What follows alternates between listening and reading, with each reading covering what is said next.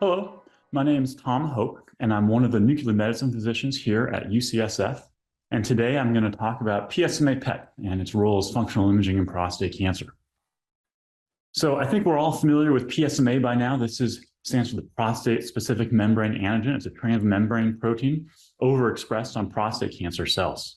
Now, interestingly enough, it's actually not specific to prostate cancer, right? It's overexpressed in some benign diseases such as Paget's disease, fibrous dysplasia, other osseous lesions, but also in other cancers, lung cancer, renal cell cancer, glioblastoma, et cetera. But nonetheless, it's very useful for imaging and treating patients with prostate cancer, as we'll talk about in the coming slides.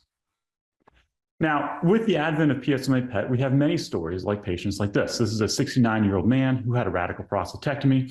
His PSA after surgery was 0.7, and you can see now, we can see very easily and accurately both osseous disease and soft tissue disease. And the goal here, and we're actually finally there, is that PSMA PET has now replaced the combination of CT and bone scan that used to be used. And not only did it get rid of two studies and turn it into one, it is more accurate, faster, and easier to interpret. Now, there's a bunch of molecules out there which are sometimes confusing to patients and also to physicians. I would note that all the ones that were really being evaluated share the same urea motif, and so these are very similar to one another. And in the bottom left there, you have DCF-PyL or piflufolastat and PSMA-11, which in my mind are equivalent and interchangeable for the imaging of patients with prostate cancer. One of the biggest issues with PSMA PET are some of these false positives. And so there's a lot of lesions that will mimic prostate cancer, particularly rib lesions. Unilateral or focal rib lesions in patients at initial staging are almost universally benign. And it took a while for us to really understand this. But when you have a lesion like this, which has sort of peripheral rim sclerosis and focal uptake, we know that this is not prostate cancer. But there are other lesions, such as ganglia, as in this case, which can mimic presacral lymph nodes, and other benign diseases, such as panangiomas and Paget's disease, which can also sometimes look like prostate cancer. Other tumors, such as HCC, thyroid cancer, and in this case, lung cancer, can also have pretty high uptake on PSMA PET. But I think with proper training, we can hopefully convert these, quote, false positive interpretations into true negatives, right? With good training of nuclear medicine physicians, we will hopefully be able to accurately interpret these studies so this isn't a problem moving forward. But with the recent introduction of this imaging modality, we're still on the learning curve for most nuclear medicine physicians in the United States. Now, in terms of the data, there are some trials to talk about. First are the initial staging studies. There's two major studies done at initial staging. One is the study that was performed at UCLA and UCSF that we used to lead to the approval of PSMA-11. And then there was the Osprey trial, which evaluated DCF-PyL, or what became piflufolastat.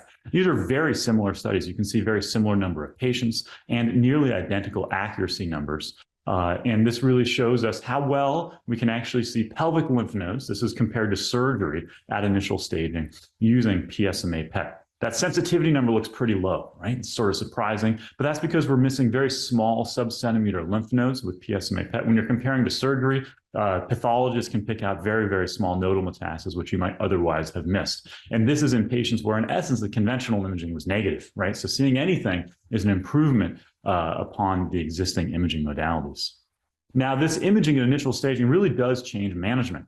So, for example, if you look at radiation therapy planning, seeing these PSMA positive nodes actually change the radiation therapy plans in over 50% of patients. That's actually pretty remarkable. 50% of patients with high-risk prostate cancer, the radiation therapy plan was changed based on the results of the PSMA PET. But I think maybe more importantly are patients like this, right? Here, the patient, Gleason 4+3, a high PSA, was staged, and you can see there's mediastinal disease, as well as supraclavicular on the left uptake. That was biopsied and came back prostate cancer. This patient would have undergone a prostatectomy, right, which would have been not clinically useful because he had metastatic disease at the time and undergone other morbid therapies without actually knowing where his disease was if we didn't have a PSMA PET to accurately stage him at his initial presentation. Now, biochemical recurrence is really sort of the workhorse of PSMA PET.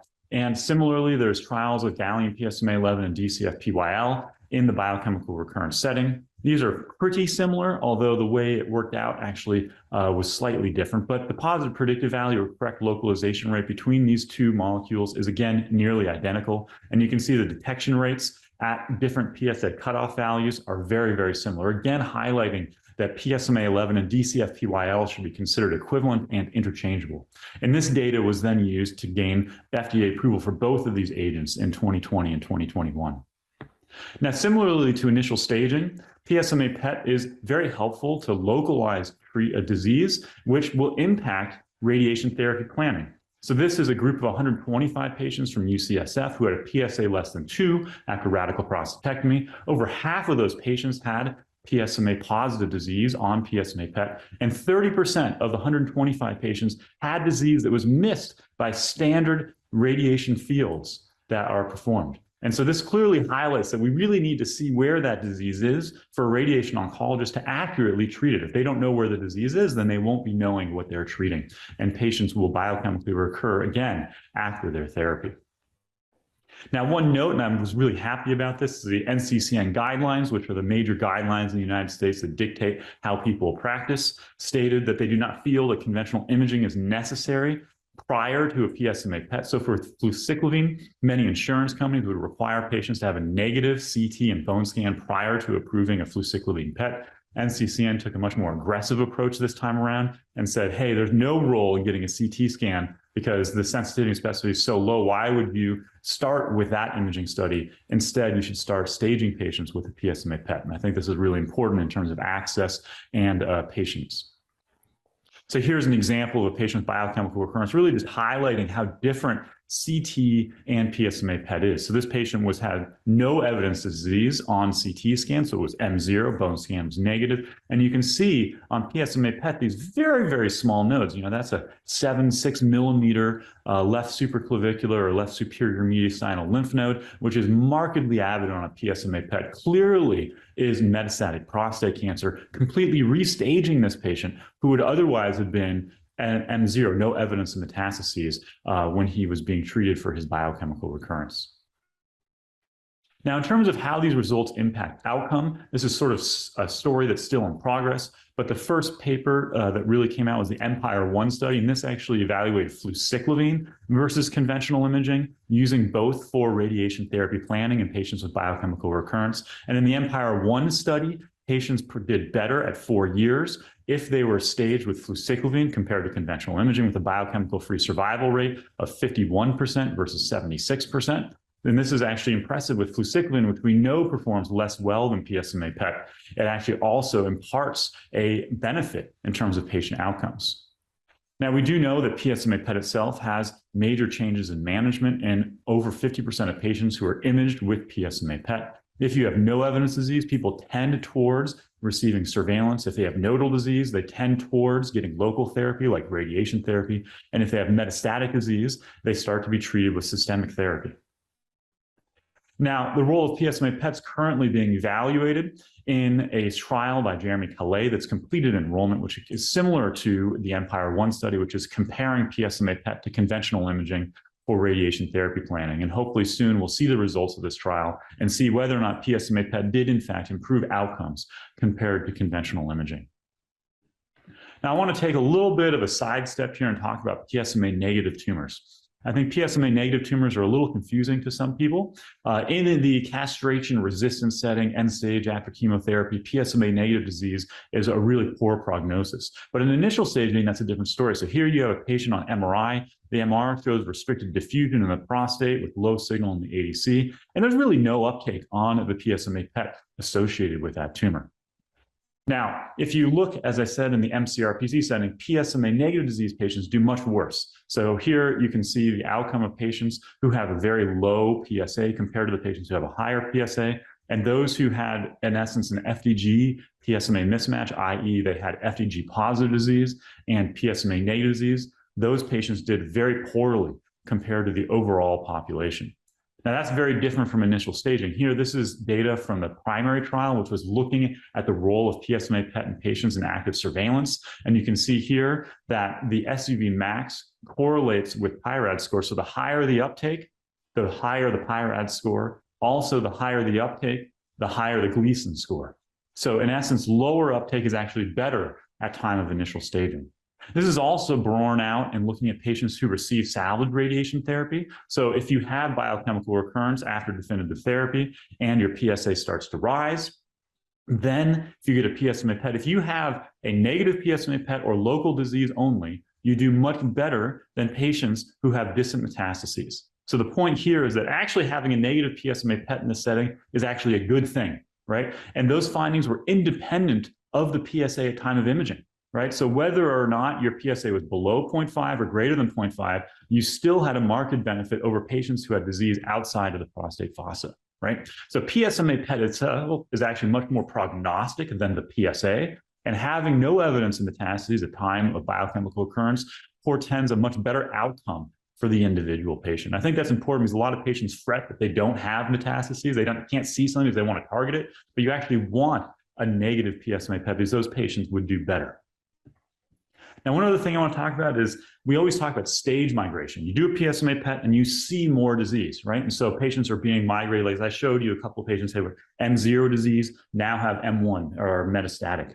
And there's an interesting observation. So for example, there was the STAMPEDE trial, and this trial here looked at the role of prostate bed radiotherapy in patients who had metastatic disease. And what they showed is that if you had low burden metastatic disease, radiation therapy to the prostate bed was beneficial for patients. So patients lived longer if you had low volume metastatic disease. And this was based on bone scan, 3 or fewer bone metastases.